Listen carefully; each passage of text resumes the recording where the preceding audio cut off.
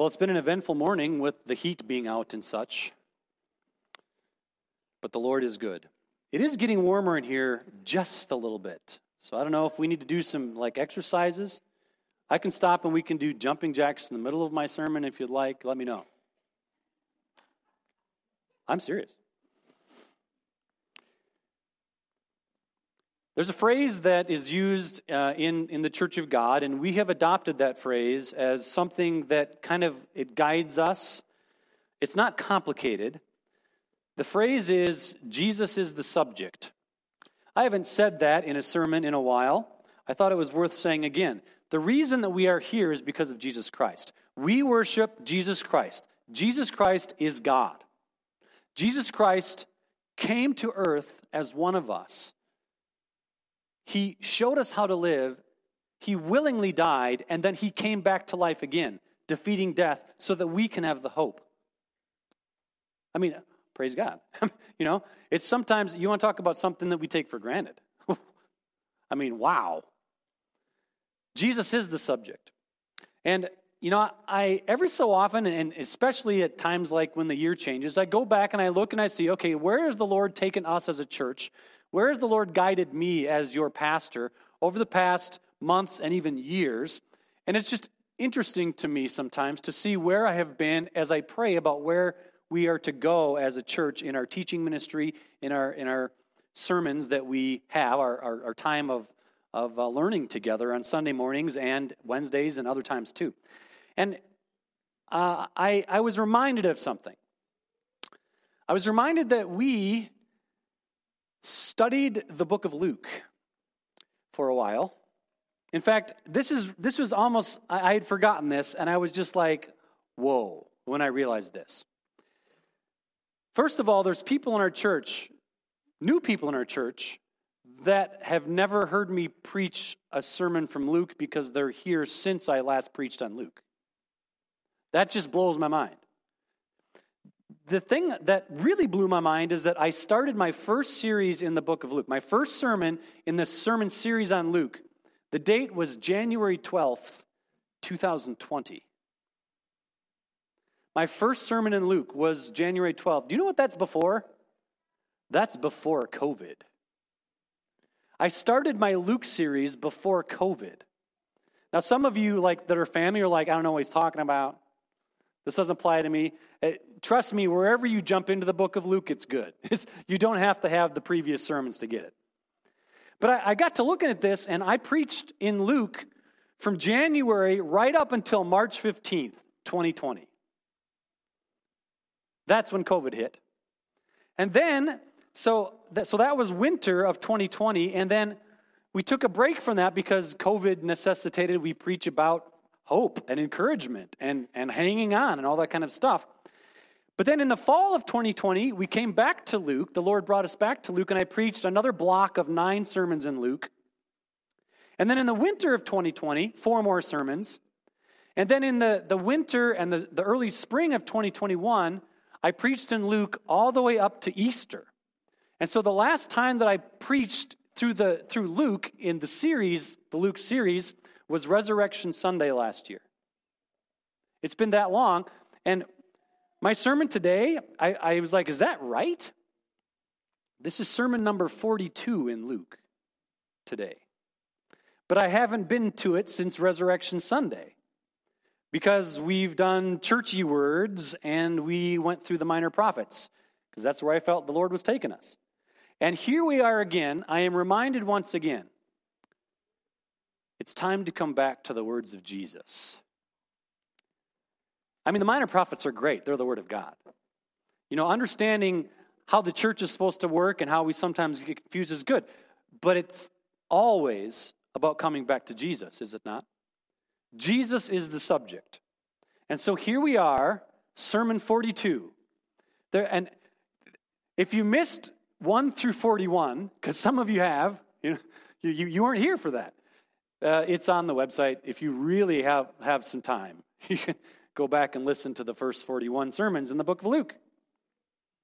So here we are. Now, we got up to Luke chapter 13, and then we skipped forward to Luke 19 because because we led into Easter. And so we actually finished the book of Luke, but we skipped 6 chapters in the middle.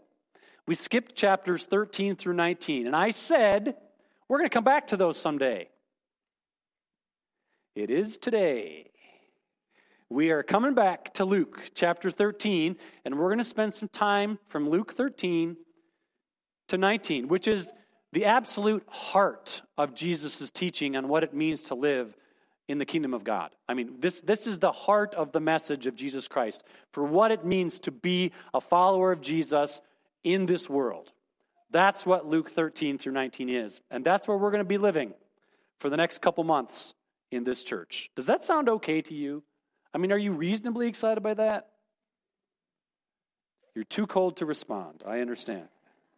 So, let's pray, shall we? Lord God, as we open up your word once again, it is our desire completely, wholeheartedly, that you would speak to us through your word. We recognize that your word is inspired by you, but we also recognize that the understanding of your word, the interpretation of your word, is also inspired by you. It's got to be both. And so every time we read your word, we ask you, Holy Spirit, to be here, to be present, to interpret for us.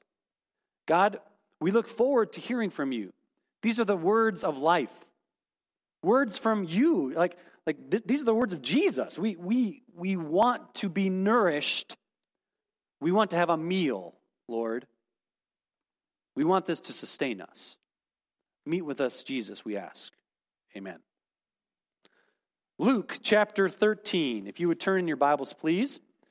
It'll be on the screen, but I think you'll be blessed if you open your Bible and just read along. I'm going to start in Luke chapter 13. I'm going to read verses 1 through 9. We actually, when we finished chapter 13 before, we finished at verse 9.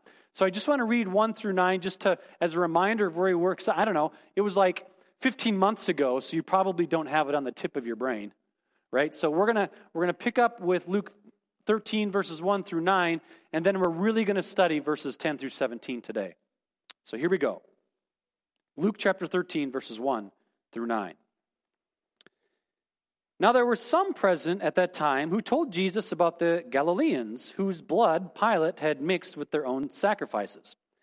Jesus answered, "Do you think that these Galileans were worse sinners than all the other Galileans because they suffered this way? I tell you, no. But unless you repent, you too will all perish. Or those 18 who died when the tower in Siloam fell on them, do you think they were more guilty than all the others living in Jerusalem? I tell you, no. But unless you repent, you too will all perish." Then he told them this parable. A man had a fig tree planted in his vineyard, and he went to look for fruit on it, but did not find any. So he said to the man who took care of the vineyard, "For 3 years now I've been coming to look for fruit on this fig tree and haven't found any. Cut it down. Why should it use up the soil?" "Sir," the man replied, "leave it alone for 1 more year, and I'll dig around it and fertilize it. If it bears fruit next year, fine. If not, then cut it down." Now, I'm not going to spend a huge amount of time on this because actually you could theoretically go back in our church archives and hear the sermon on this passage. But I just want you to recognize what Jesus is saying. He quotes 2 disasters that happened that people died. Okay, one of them is that some Galileans suffered, and it says that their blood was mixed with the sacrifices. Pilate persecuted some Jews. And the thing that was going around the Jewish community at that time was, well, those Jews that got persecuted by Pilate, they must have done some extra bad sins. Jesus says they didn't do extra bad sins. And then the next thing was a tower that had fallen down, and a bunch of people got squished and died in the tower. And so the Jews were saying, well, those people must have done some extra bad things, and that's why God crushed them with the tower. And Jesus said, you misrepresent what's going on here. It's not that they did extra bad things and deserved to get squashed by the tower, because the fact of the matter is, you all need to repent. Can I remind you, you guys have got to be sick of me saying this, but I think that's okay. The word repent is a churchy word, but let me tell you what it means, okay? I'm going to show you the word repent. Here we go. You ready? Repent. Repent means you are going in one direction and you turn 180 degrees and go in the other direction. That's what the word repent means. Jesus said, repent. In other words, you think you're safe because you weren't squished by the tower, because you just assumed that they had more sin than you. You all need to repent, is what Jesus is saying. You are reading the situation wrong. You haven't sinned worse because you got squished by a tower. You all have sinned. You're all missing the point. Wake up, is what Jesus is saying. Wake up, because we should have cut the fig tree down this year. We gave it an extra year just because we're full of grace. Did you get that? Jesus is giving a warning. Repent. And now right after that story, and right after that little parable, is the story that we're going to read today. I want you to listen, and before we get into this story, I'd like to give you just an acronym that would help you more than just today. This is an acronym that can actually help you my recommendation to you as a pastor, and I think that this kind of goes without saying, and yet sometimes we just need to hear it. My recommendation, in fact, my expectation, in fact, what you ought to be doing is read the Bible every day. Okay?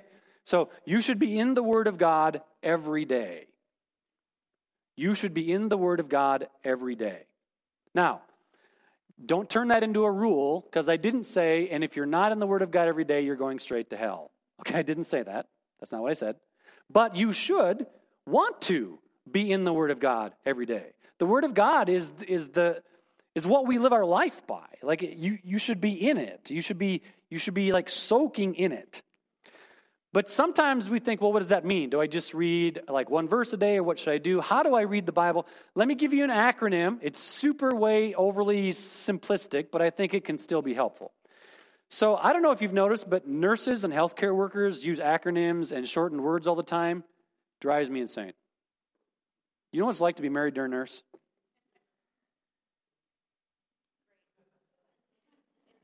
Not what I expected. I can tell you that. You know, sometimes I have to ask my wife sometimes, could you please just write that in English?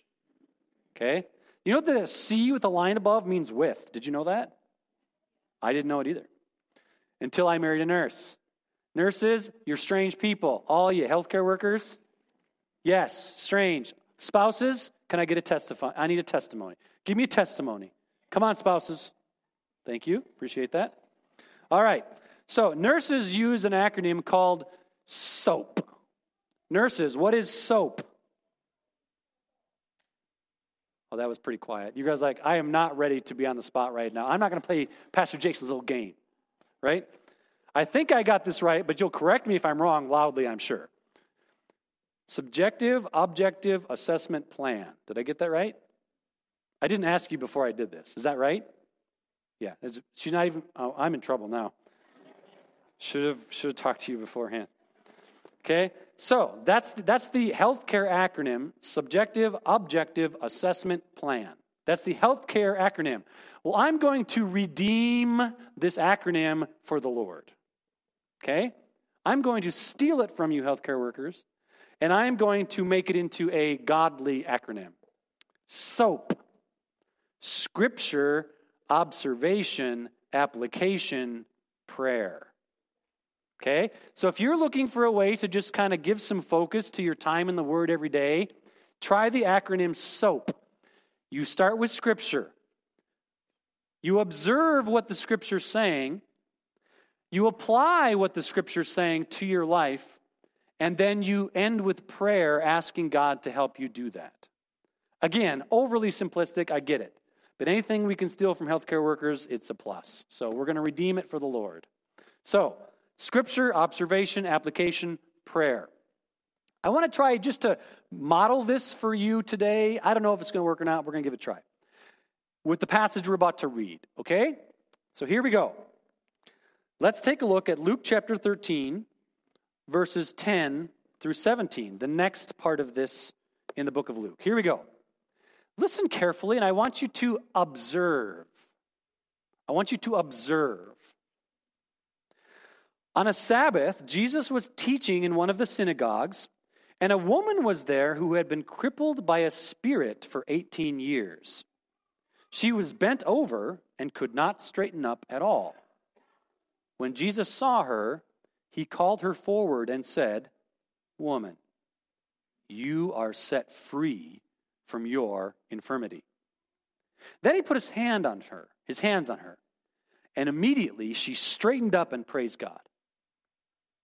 Indignant because Jesus had healed on the Sabbath, the synagogue ruler said to the people, "There are 6 days for work, so come and be healed on those days, not on the Sabbath."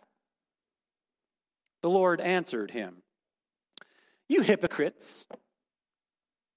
Doesn't each of you on the Sabbath untie his ox or donkey from the stall and lead it out to give it water?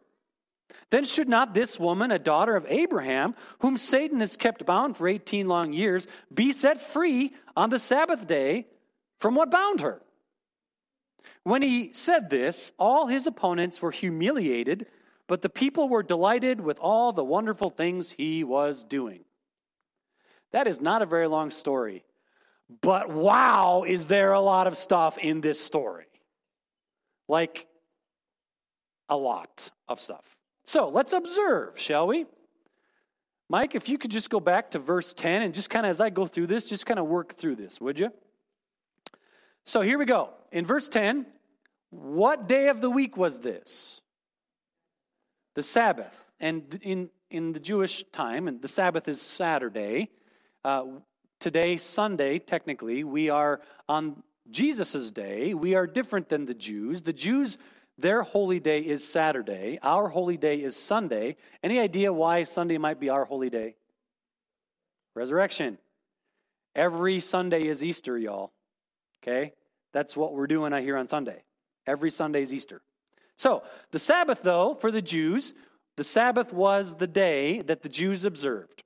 Okay, so this happened on the Sabbath. Now again, observation. This is not rocket science, and yet this is super important to understanding the Bible. Okay, so let's just start with observation. This story happened on the Sabbath day. Okay, next. Where did this story happen? In the synagogue. Okay, so the synagogue, it's kind of a weird word, but if you just want to think about it this way, the synagogue was the Jewish version of church. Okay? It was usually a building in the center of a town, a village, where Jews would come and they would listen to the word of God read, which of course is what we call the Old Testament. But for Jews, it's not the Old Testament, right? For Jews, it's just the Word of God. So they would come and they would listen to the Word of God read, and usually a synagogue leader would say something about what was read, and they would sometimes take up a collection for people in need. I mean, does it sound familiar? They would worship God. Does that sound familiar? I mean, it's church, okay? This is Jewish version of church. That's what the synagogue is. So Jesus is on the holy day for the Jews at church. If you want to put this in today's context, this story happens right now. Okay? So imagine Jesus is here right now, right? And there's someone here who is been suffering with some kind of infirmity, right? Since, a long time. How long? And a woman was there, so she was just at the synagogue. She was at church, right? A woman was there who had been, how long had she been crippled? 18 years. She was bent over and could not straighten up at all. Now you know what this is, right? It's either arthritis or scoliosis. That's what this is. That's what this is. You got someone here who's bent over. She cannot straighten up for 18 years. We are observing though, right? I skipped something. What's the cause of her infirmity? A spirit. Okay, healthcare workers. Do you know, one of the problems we have, I believe, in our modern society, there's two extremes, and I think both extremes are problematic, okay? Extreme number one, everything medical has a material cause, and that's it. Okay? That's extreme number one. Whatever's wrong with you, we can fix with a blade or a pill. That's one extreme. Do you want to know what the other extreme is? The other extreme, everything medical is spiritual.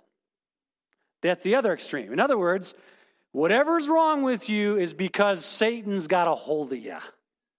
Right?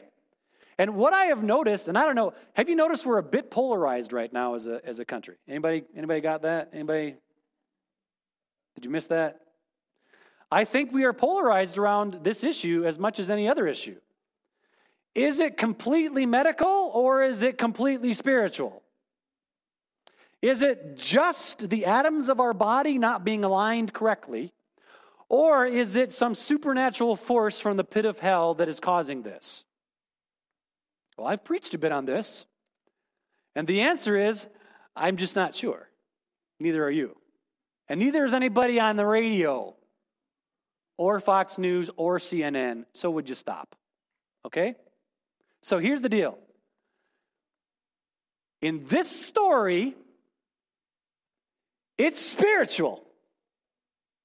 The cause of her medical problem is a spirit. Now, as a Christian, what does it mean to be a Christian? Okay, Christian means I am a follower of Jesus Christ. Okay?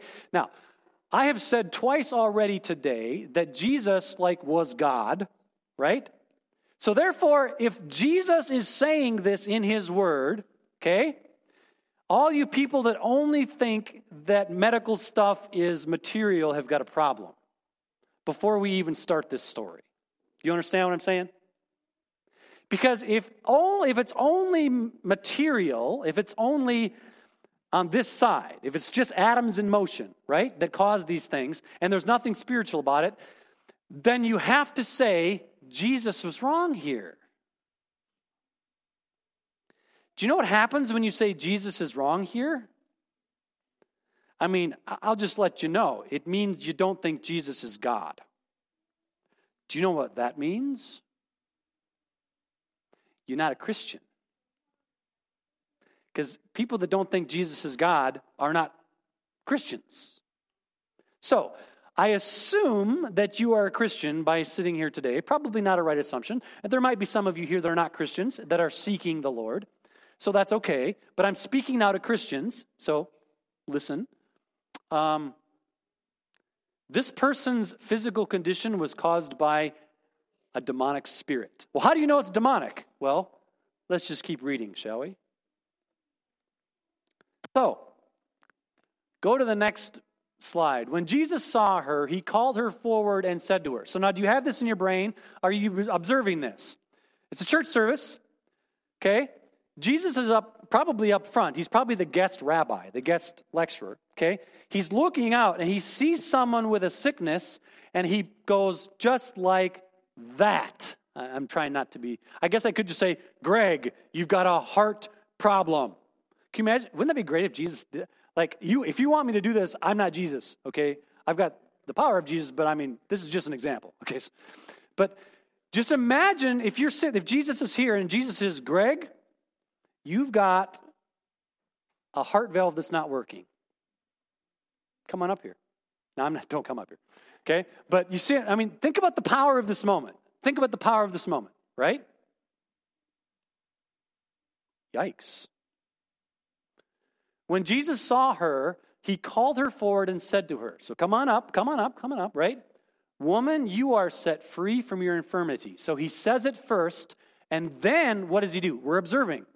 Then he put his hands on her. So he said it first, woman, you're set free from infirmity, but she didn't straighten up. Right? Woman, you're set free from infirmity. And then Jesus came and put his hands on her. Just imagine this moment. 18 years. Imagine this moment. Woman, you're set free from infirmity.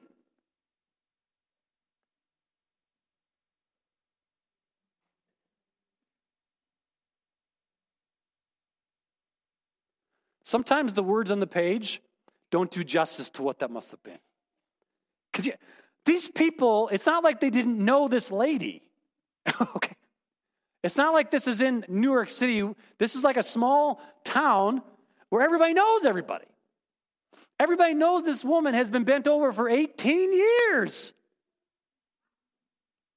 And then the pastor of that synagogue, the pastor of that church, who probably was sitting on the front row while the guest speaker does his thing. Just imagine what this must have been, right? You ready for this? Okay, go to the next slide, Mike. Hey, what are you doing?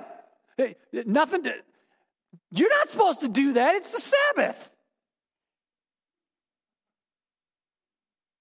Can you imagine if we had someone, if Jesus was here and I'm sitting in the front row because I let him be the guest speaker, Jesus heals a woman who we know has been bent over for 18 years, and I get up and that's what I say? I mean, what does the word indignant even mean? Anybody want to give it a guess? I'll give you the Google definition. Feeling or showing anger or annoyance at what is perceived as unfair treatment.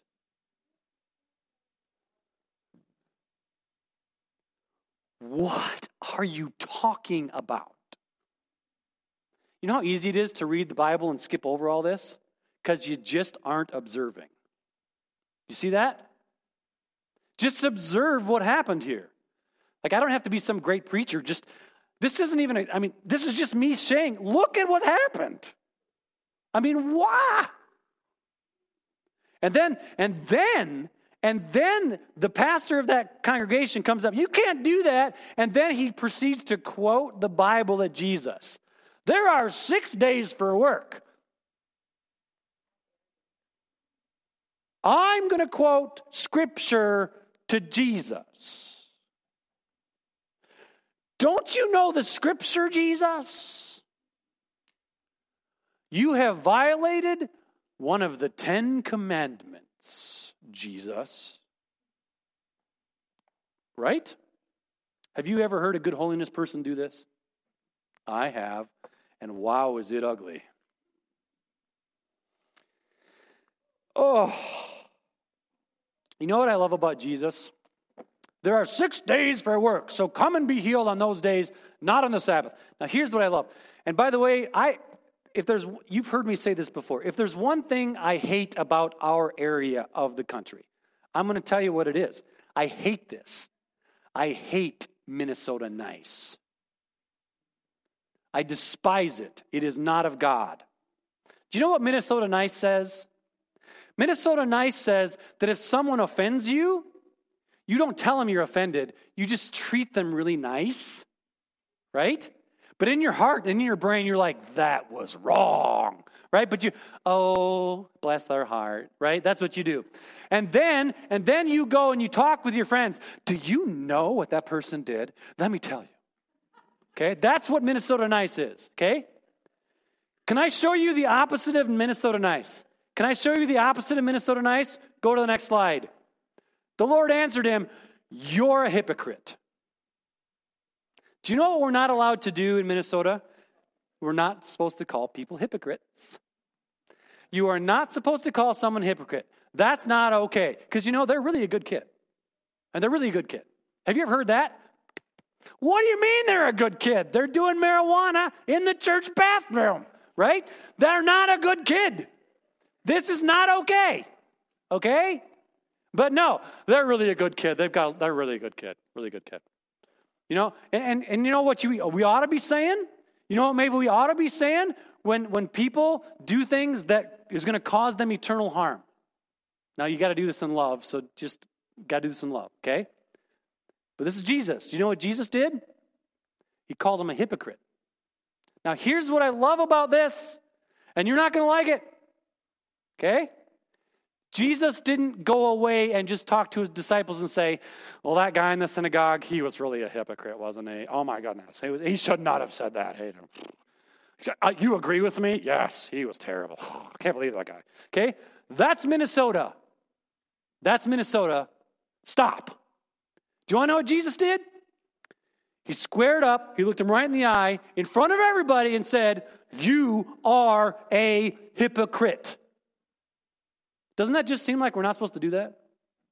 Because you are more concerned with our culture in Minnesota than you are with Jesus Christ.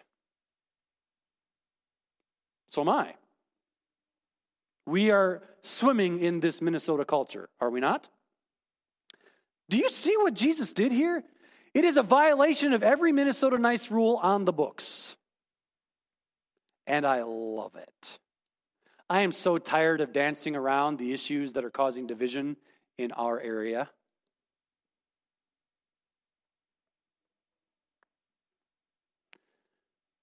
The Lord answered him, "You hypocrites! Doesn't each of you on the Sabbath untie his ox or donkey from the stall and lead it out to give it water?" Yeah, by the way, if you're going to call someone a hypocrite in the name of Jesus, in the name of Scripture and Jesus, you better have a pretty darn good reason for it, and it better be biblical. Okay? Just saying. And then look what Jesus says next. "Then should not this woman, a daughter of Abraham, whom Satan has kept bound for 18 years, observe, it was a spirit that caused the infirmity earlier in this passage. And then not only is it a spirit, but now if we're observing carefully, we will observe it is Satan who has sent the spirit." Right? "Whom Satan has kept bound for 18 long years, be set free on the Sabbath day from what bound her?" And what's next? "When he had said this, all his opponents were humiliated, but the people were delighted with all the wonderful things he was doing." So what can we learn from this? Let's move from observation to application. I really only want to say two things. The first is this. What are we supposed to do on the Sabbath? I think that's a fair question. Okay? I mean, I've already said Sabbath is Saturday, which kind of is like, well, how does that work if we do church on Sunday? Sabbath is more than just a day of the week. It is an idea that was given us from God at the very foundation of the world, right? 6 days God worked, on the seventh he rested, right? And then he put that idea into the Ten Commandments. Look at Exodus. If you go to Exodus chapter 20, verses 8 through 11, this is the Ten Commandments, okay? "Remember the Sabbath day by keeping it holy." Holy means set apart.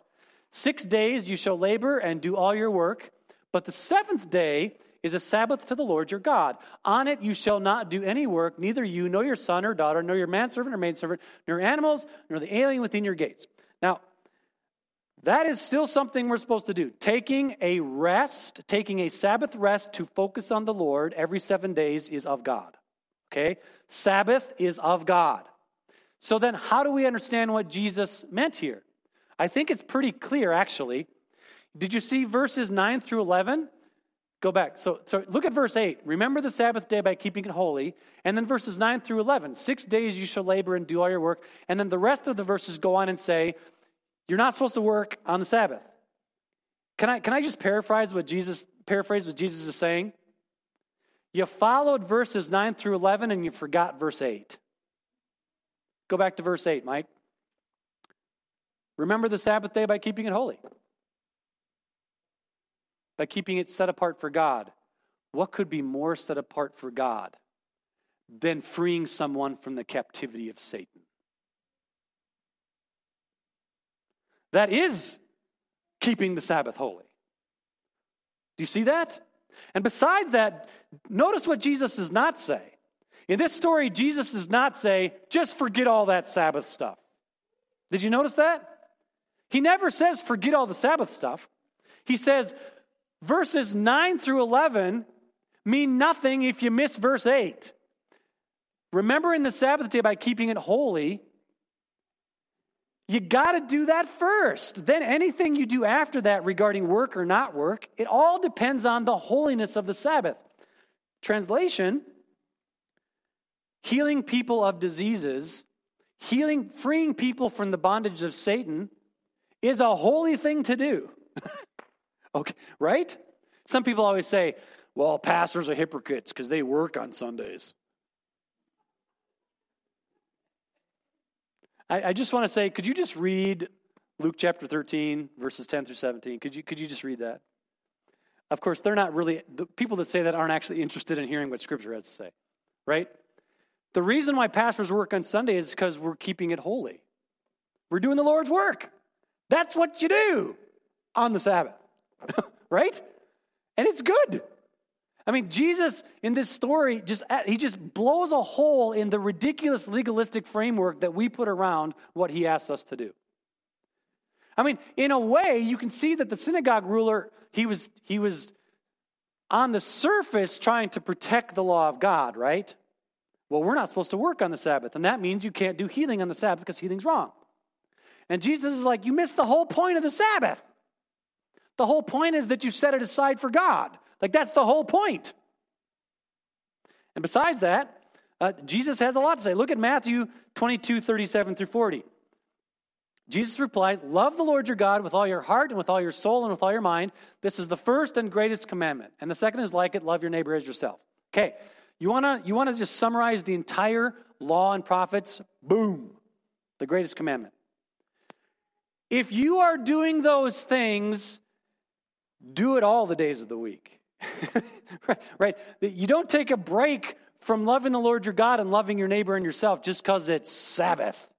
That's crazy. That's crazy. Jesus is very clear about this. And then in the rest of the New Testament, Romans 14:5 is a good example. A man considers one day more sacred than another. Another man considers every day alike. Each one should be fully convinced in his own mind. It's not that the New Testament writers and Jesus were saying the Sabbath doesn't matter. It's that they were saying it's not about the following of the rule. It's about your heart toward God and other people. The greatest commandment. You love the Lord with all that you are. And of course, Jesus said, if you love me, you'll obey my commands, right? My command is to love each other. You love the Lord with all that you are, and you love your neighbor as yourself. Don't get legalistic about this stuff. And you know what I'm talking about. I mean, if that happened and someone came up here, I mean, the woman's obviously healed by the power of God, right? And the guy has totally missed the point. Like, you know it when that happens, right? When people have gotten more concerned about the rules than they have about the heart of God. You can see it when it happens. Call it out. Don't be Minnesota nice. Second application for today, and we'll be done. I think this is an important one. Of course, the other one is also important. But I think this is a big deal. Is all sickness a spiritual attack from Satan? That's a worthwhile question. Is all sickness a spiritual attack from Satan? I'm going to answer this question, first of all, by looking at the big picture. Okay? Here's the big picture. Before sin, so before Adam and Eve ate the forbidden fruit, okay? Did you know there was no death before that happened? There also was no disease or sickness before sin. So I'm just throwing that out there as a fundamental, 50,000 overview of this issue. The cause of all sickness and disease, and in fact death, is the sin of humankind and how we have made wrong what God intended for right, which is all of creation. So, you can make a case that all sickness and disease is ultimately from sin, and of course, Satan had a pretty good role in that whole first sin thing, didn't he? Right? The serpent. Oh, God told you not to eat that fruit? Oh. Well, that's just because God doesn't want you to know what he knows. You should just go ahead and, it's good. It's really good. Then you'll know what he knows. It'll be great. So in a sense, all sin does spring, or all sickness does spring from sin, and Satan has been a part of that from the beginning. Okay? So in a sense, that's true. However, you've got to be careful in a story like this about Jesus that you don't read into Jesus' words more than's there. Jesus did not say in this passage, every physical problem is a direct attack by Satan, right? Here's what Jesus said in this story. This woman's back condition is a direct result of a spiritual attack from Satan. That's what Jesus said. So he didn't, you shouldn't take what he said in this one instance and say, that's what it is everywhere. And because you also have to look at the rest of Scripture. In John chapter 9, verses 1 through 12, you can we're just going to read a couple verses of this. This is the book of John, again, Jesus. As he went along, he saw a man blind from birth. His disciples asked him, Rabbi, who sinned, this man or his parents, that he was born blind? Now notice the comparisons between the story I just read and what I just read before the story I just read, right? Same thing. Remember the Tower of Siloam? Those guys sinned, so they deserved to get squished by the tower. The disciples are asking Jesus the same question in this, and a very similar thing happens next. And go to the next one. Neither this man nor his parents sinned, said Jesus, but this all happened so that the work of God might be displayed in his life.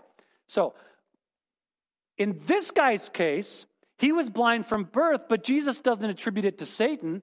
In fact, Jesus said he was blind from birth so I could heal him to the glory of God. See how that works? You got to be careful, because you could also take this story and say, well, that's the reason why everybody gets sick, so that God's glory can be revealed. No. You see that? You got to look at Scripture together. All of it. You can't just pick one and pull it out of context. See how that works? In the case in John chapter 9, this guy was blind so that Jesus could heal him. Now, it stinks to be that guy, blind from birth. It's like, wow, Jesus, did you have to do it that way? Look, I don't need to explain God. I'm telling you what happened, okay? So I don't need to make an excuse for God. That's what happened. Some physical conditions are caused directly by Satan. Some are not. You will know you are in the wrong spot when you fall on either extreme. Did you catch that?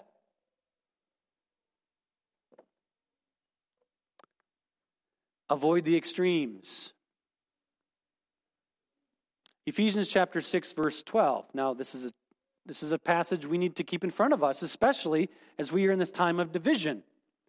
For our struggle is not against flesh and blood, but against the rulers, against the authorities, against the powers of this dark world, and against the spiritual forces of evil in the heavenly realms. There really is a spiritual battle going on. There really is. Healthcare workers.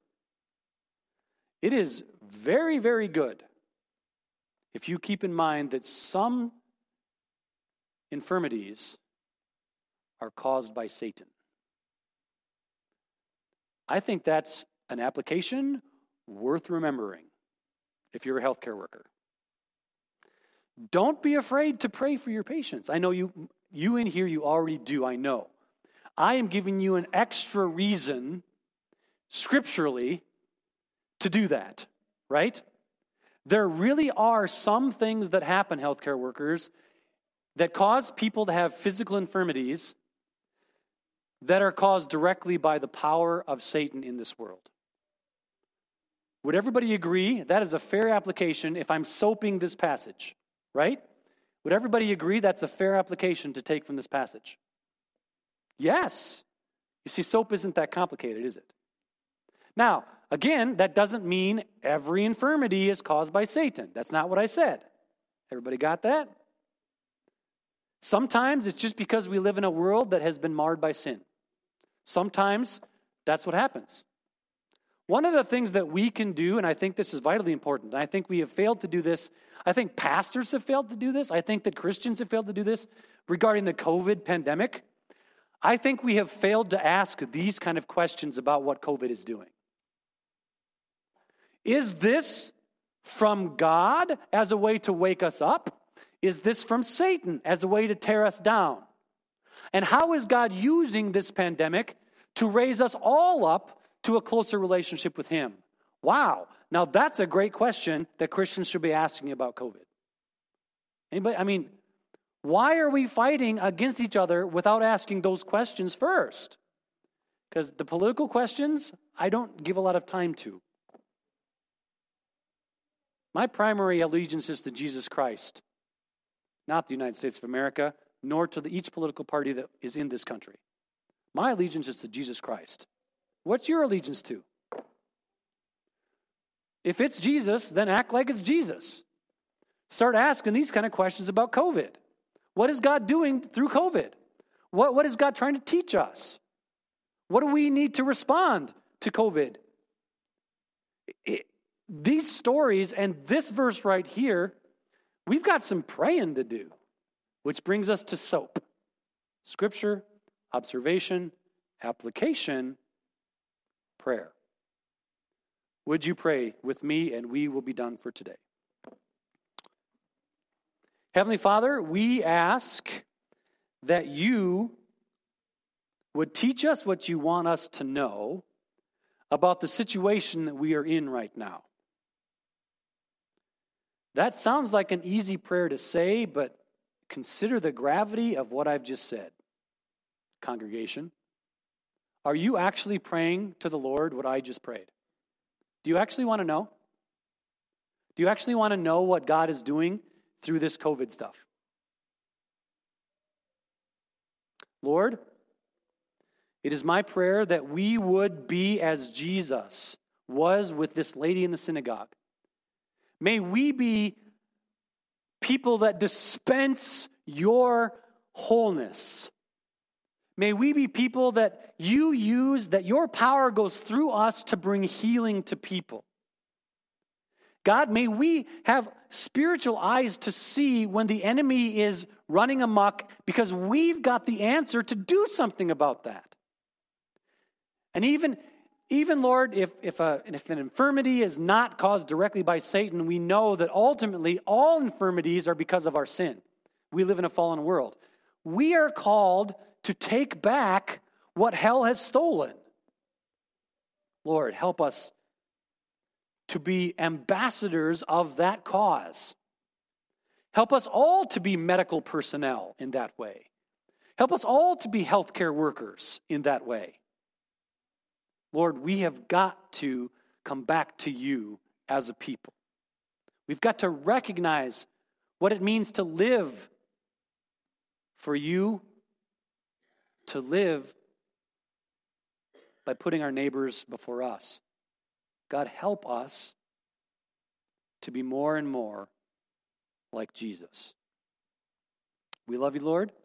And now as we close with a hymn that will bring us, Lord, speak through this song we're going to sing. Speak to us in these words. We love you, Lord, in Jesus' name.